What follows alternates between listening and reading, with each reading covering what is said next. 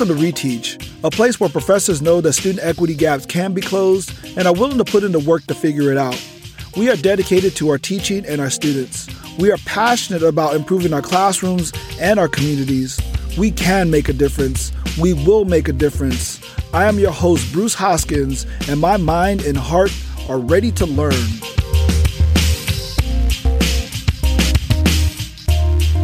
So what's up, everyone? So again, we are here with joyful teacher in residence, Sean Davis, and, teaching and learning coordinator on other campuses, but that's what we call it here because MiraCosta, we have to be special and whatnot, to whatever degree.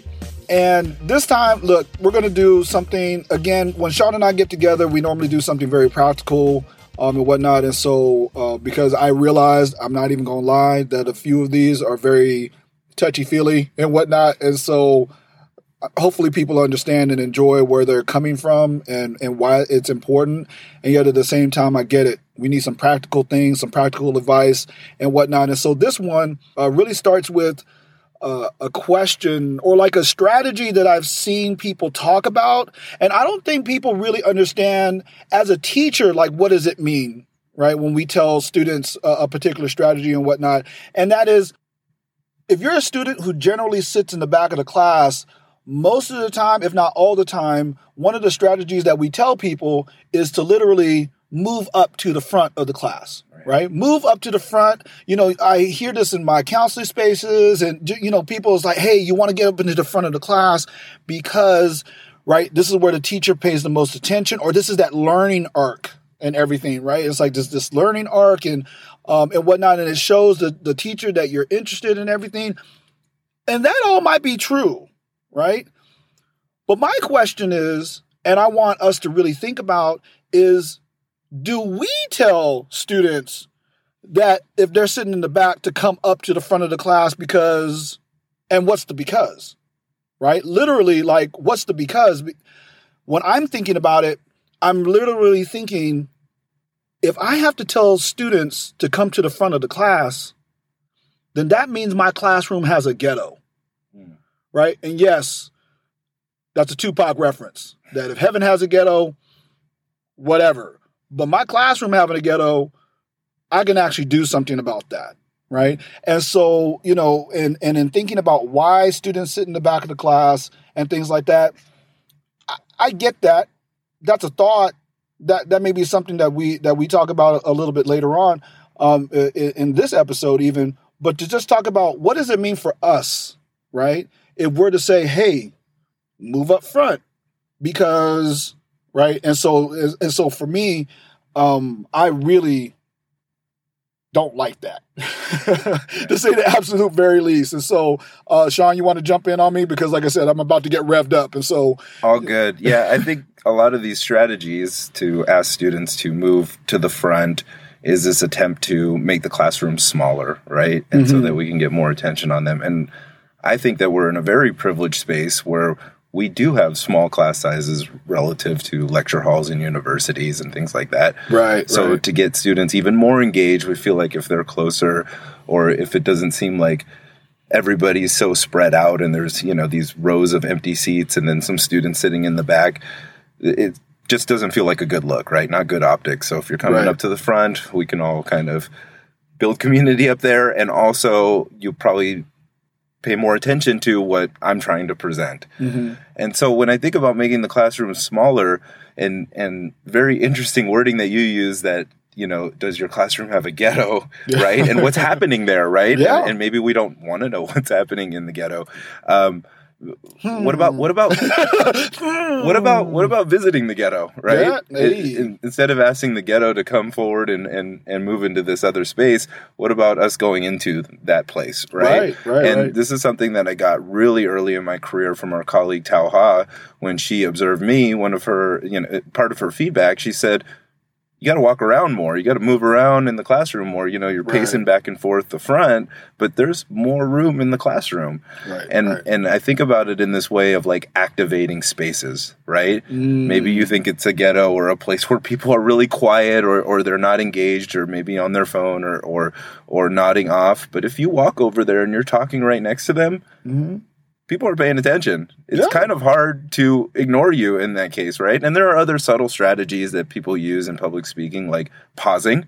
And when you have a long pause, people look up and they're like, oh, okay, we're still here. And then you can continue on, right? If you notice those kind of areas where you think people aren't engaged. So I think walking around is a very practical thing that we can use, especially when we're lecturing or trying to facilitate a particular activity, and just making sure that we're present in all different areas so that students feel our presence there. Right. No. And I'm thinking of that, right? I'm thinking of also in my statistics class, because when you think about walking around, I think most people think about side to side. And I know that for the most part, good teaching is mobile because, right, the students need to be paying attention to something, and you moving around can help, right, with their attention spans and whatnot. The thing that so side to side is almost a given, right? In a lot of spaces.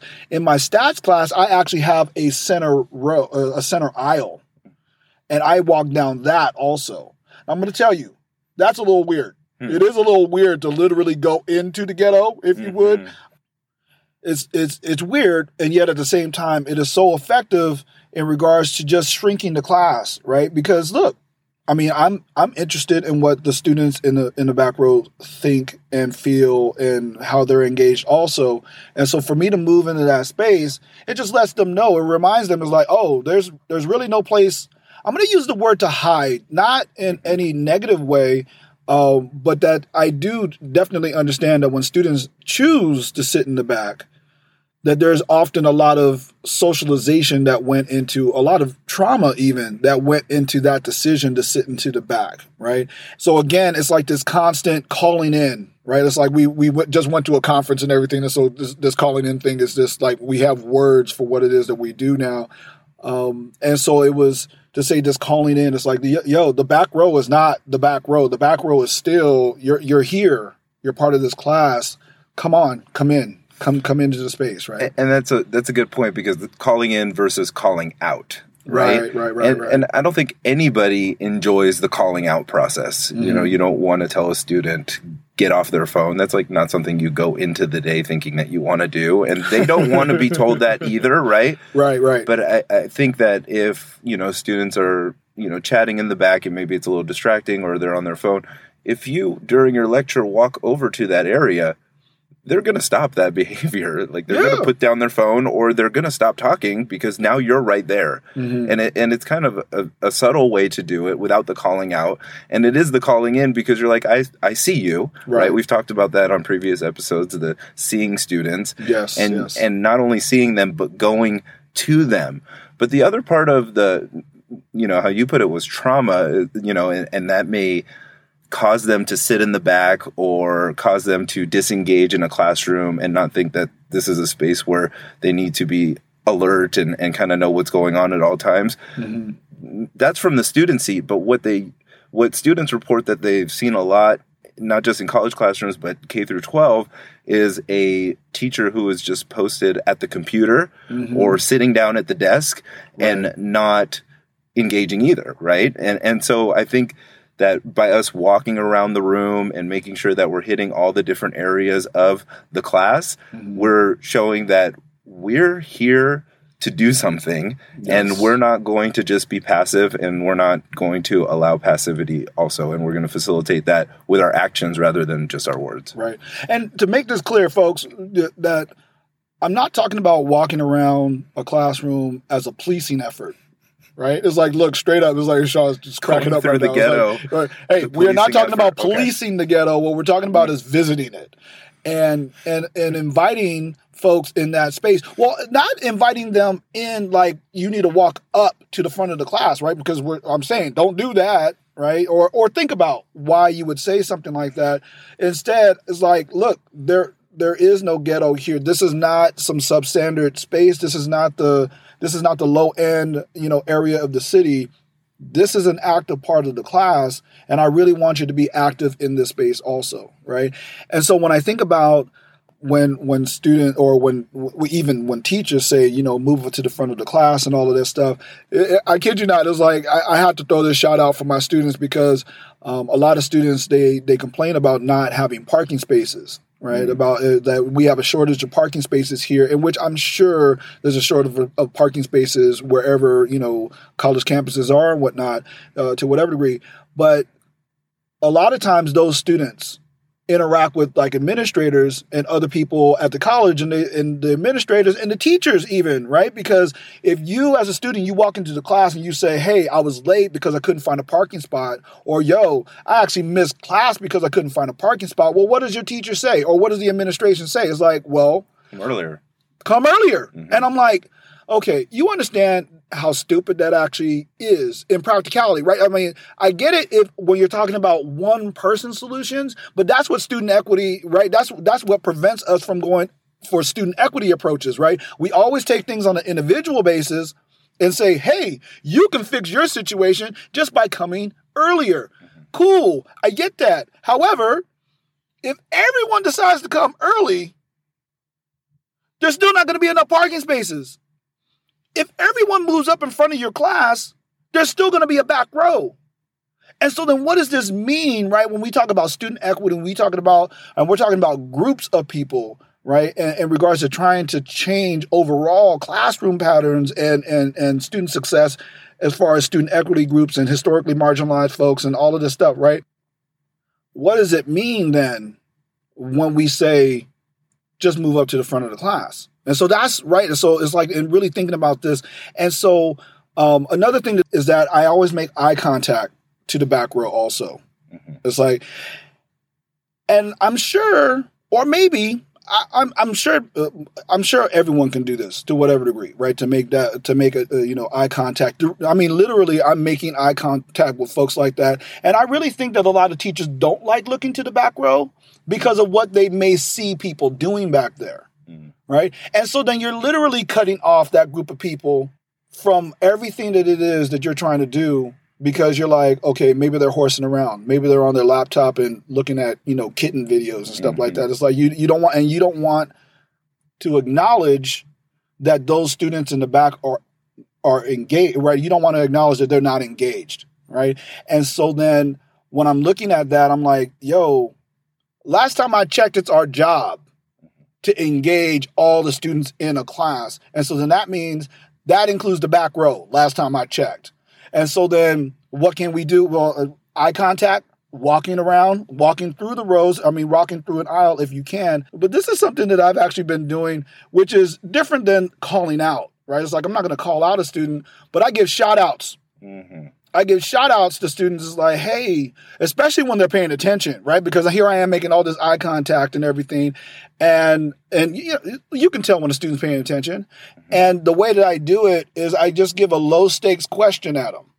I just say, so, like we just watch a video or something like that. And it's like, hey, and I'm looks directly at someone, make eye contact with someone in the back row. And it's like, so what'd you think about that? Because I know you're thinking about something, and just really trying to encourage that talk, right? That just trying to close that distance between what the back row is and engaging in the class, right?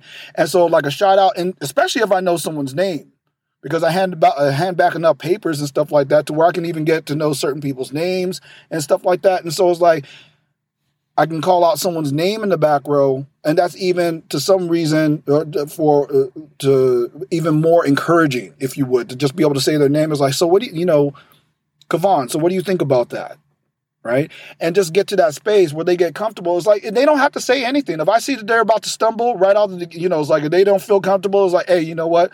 I'll come back to you later on that. And literally just kind of, just help them out and understand. It's like, yo, we're going to get to this space where we're all talking, let's make this happen. And yet at the same time, just go like, yo, this is good stuff. And the most important part is that I see you. I see you. And just seeing our students makes a huge difference in their lives. Because quite honestly, a lot of those students who are sitting in the back row are used to not being seen. They're used to not being cared about. They're used to not engaging for whatever reasons.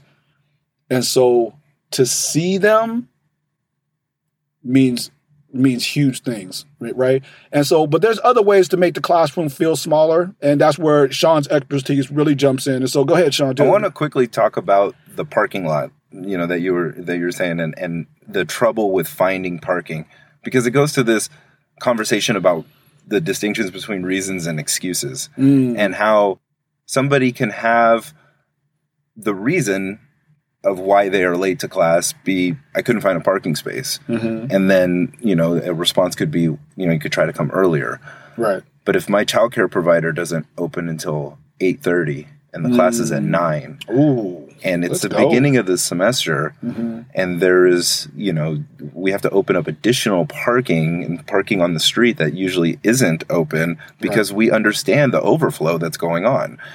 And so we do make those accommodations, but then once it gets to the classroom, those accommodations can stop depending on the instructor and how they feel about it. Right. Now, those to me seem like good reasons. And well, maybe they can get a class a little later, but what if their shift starts at 12, right? So things are really tight. And we know that is what a lot of our students are facing.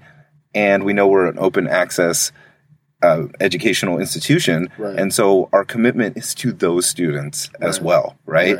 And so I think about that when you have somebody in class and they're disengaged or they're, living in the class ghetto. And what's really happening there is maybe they're in your class because they really want to play basketball. Yeah. They're not in your class because they want to learn about sociology, right? And if somebody told me I had to play basketball in order to teach, I would play basketball, but I probably wouldn't be like trying to be great at it, right? And in the same way, they're probably not trying to be great at sociology, but they really want to continue playing basketball. And the only way to do that in an organized team and to have any kind of sense of success or progression is to do it at the college level, where you have to take classes. Football teams started as non-college students who were hired by the college to play football. This idea of student athlete is something that developed over time, and now we have expectations of people who want to do one thing. They got to be good at these other things too, and they may not even be interested in those things. And so in that way, what do we do then, because we're serving those students as well? And to answer the question of these other ways of engagement, people do small groups, people do think pair shares, these kind of things. But I think when you feel like maybe there's a moment where you maybe feel like your entire class is a ghetto. And it usually follows this question: does anybody have any questions? And you get nothing, right? Yeah. And I think, just a very practical thing there is I've had people who have mentored me that said, frame that a different way and say, I know there are questions. What are they? Right. And that proves to be somewhat effective. I mean, there's things you can do, like get a 3x5 card and say, if you have a question about the course or the schedule or what's going on, just write it on the card. Don't put your name on it. It's anonymous.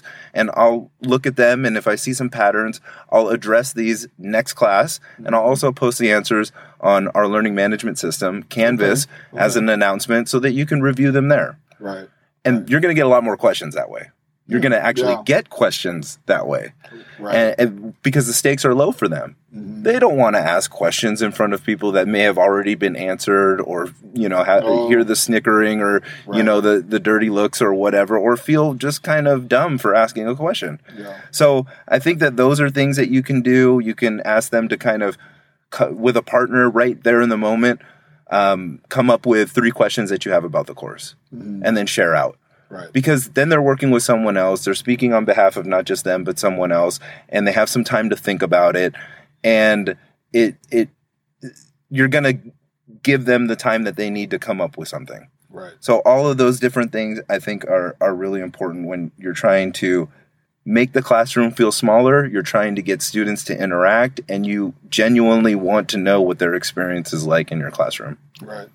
And and so Sean, he just went over the small groups thing like really fast, and it's like we'll talk about other things and go in more depth into other spaces, and so to finish off with the student equity part here, right? To be more purposeful, right? Because all of this will make you a better teacher, but all of this may not close equity gaps. unless you approach this in a very purposeful, meaningful way. And so I made this suggestion before. I'm making it again now, especially as, talking about walking around the room and who you're making eye contact with. Be purposeful about who you're making eye contact with and focus in. Make sure that you look at people of color in the eye while you're doing this. Now, I'm going to tell you right now, I already feel it. Some of y'all are already feeling awkward about it. If you're feeling awkward about it, the students know. And if you're going to be awkward when you do it, if you're going to be awkward when you do it, the students are going to know that also. So then you might want to practice in a different space of making eye contact, like make eye contact with faculty members of color first, and then move it into the classroom level or whatever. But the idea of this, and I really want to make sure to say, is like, if you're having problems with eye contact with students of color, then I can tell you what a big part of the problem is. Right there is right there. So being purposeful and being practical about employing the method in regards to historically marginalized groups, that is a big key in this, right? It's like I said, I'll say it again. It's like all of this will make you a better teacher, but all of this may not close equity gaps unless you're purposeful about the eye contact and why you're moving around the room and why you want to make sure there's not a ghetto in your classroom, right? So, and then I think eye contact is a great starting point. And then after that, I want to walk you through something that's a little more intrusive. I think starting with eye contact would be good before moving on to something like this. However, I want to walk you through the intrusive work of equity. And one student in particular, we're going into week 5. Mm-hmm. And during the first week, I noticed a student who kind of had his head down, was very quiet, black student who is also on the basketball team. Mm-hmm. And I took notice of him because he seemed particularly disengaged in class. That was my perception, right? Right. And so after that first class session, he said, I'm trying to crash this class. Mm-hmm. Can I get a permission number? I think I need a permission number. And this is kind of what I've been doing this semester, is thinking of what I usually would do and like catching myself in the moment of habit and then saying, what else could I do here? What could change? What could be different? Mm-hmm. So usually I just write the permission number down on a 3x5 card and hand it to the student. Yeah. I said, okay, here's the permission number. Let's walk over to a computer in the counseling office and we will sign up for the class together. Yeah. Mm-hmm. And so I did that with him, right? And then he had missed one of my classes because he had to figure out his financial aid situation. Right. So he felt, that this was priority was to go to the financial aid office, get that figured out, and then come to class if he could. Yeah. Well, he missed a quiz that day. Mm. And so I allowed him to make up the quiz. And when he was making up the quiz during my office hours, he would finish the quiz and then he handed it to me. And what I would usually do with a student making up a quiz is I would take it and say, have a great day. Mm-hmm. But that's not what happens in class. So I took the time to say, hey, let's go over these and I'll grade it right now. And the ones that you got correct, what were you thinking here? Okay, very good, and have that dialogue with him. And then the ones that he missed, talk about why he missed those, right? Mm-hmm. And what I found out was the wording of the question kind of threw him off and he actually did understand the concepts. So that was a change. When I see him on campus with his fellow basketball players or when he's with other people, I make sure that I not only see him, I go up and I give him a handshake, ask him how he's doing, if there's anything that he needs from me. Yeah. And then what I've been doing also that I got from one of our colleagues here, Eric Robertson, is this idea of integrating the student's interest into your lesson plan, or at least making sure that you mention things that they've told you on the first day that they're interested in. Mm-hmm. And so I know that he's into basketball, and I also know that he uses particular types of slang. Mm-hmm. And when we were talking about language and slang, I brought him into the conversation and said, tell me what you mean when you say this particular word, right? And so he felt like he was contributing to the class at that point. So really, it went from somebody who had their head down, appeared to me to not want to be there, to this past week in class in week 4, he is a heavy contributor in class. Yeah. He asks questions. He wants follow-up. He is engaged with the people that he in his group, in his team. And when he does paired activities, he is fully engaged and calls me over to ask questions for clarification. Wow. And it just feels like such a big win. And there's so much momentum going that way that it tells me that that it reminds me that we always have to think about the things that have become habit. Right. And how can we just take that pause and say, what could I add to this situation that would be more equity-minded and feel like I'm actually a practitioner of equity instead of just keeping it in my mind. Right. And so that's all we got for this episode, folks. I hope you learned something. Peace. Thank you for listening to this episode of Reteach.